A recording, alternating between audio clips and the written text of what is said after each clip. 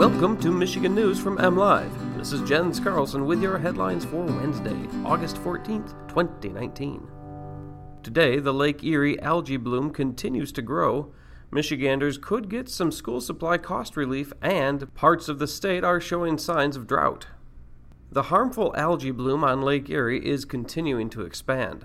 The bloom has increased 20 square miles from last week and now covers 620 square miles of Lake Erie's surface. To put that in perspective, the bloom is larger than the entire Detroit metro area and suburbs.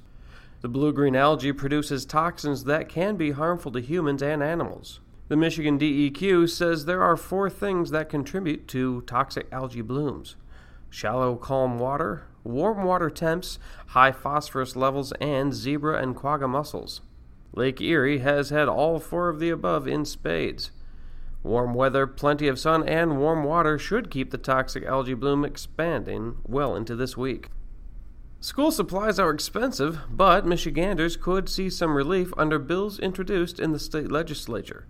A pair of House Democrats are proposing a day of tax breaks on school supplies. Their bills would exempt certain school supplies from the state sales tax and use tax every third Saturday in August. Eligible items would include clothing, lunch boxes, calculators, and various other school supplies, as well as personal computers valued up to $1,000. According to the Federation of Tax Administrators, 17 states had one or more tax holidays planned for 2019. Recently in Arizona, a Republican lawmaker proposed a similar tax holiday on school supplies. And finally, after a very wet spring and early summer, rain has been tough to come by for large areas of Michigan. In the past week, the U.S. Drought Monitor has started to rank some sections of the state as abnormally dry. Much of Lapeer County and portions of surrounding counties are rated abnormally dry, as well as a large section of the western UP and a small section of southeast Michigan. Entering the month of August, no areas of Michigan were ranked dry, while last year, this time, 64% of the state was abnormally dry. The good news is the main U.S. weather model predicts some useful rain over Michigan in the next 10 days.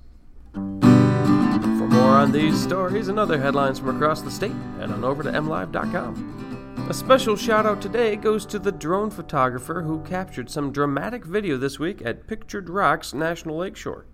John Smithers of Minnesota was able to capture video of a huge rock shelf crumbling down and hitting Lake Superior in an explosion of dust and water.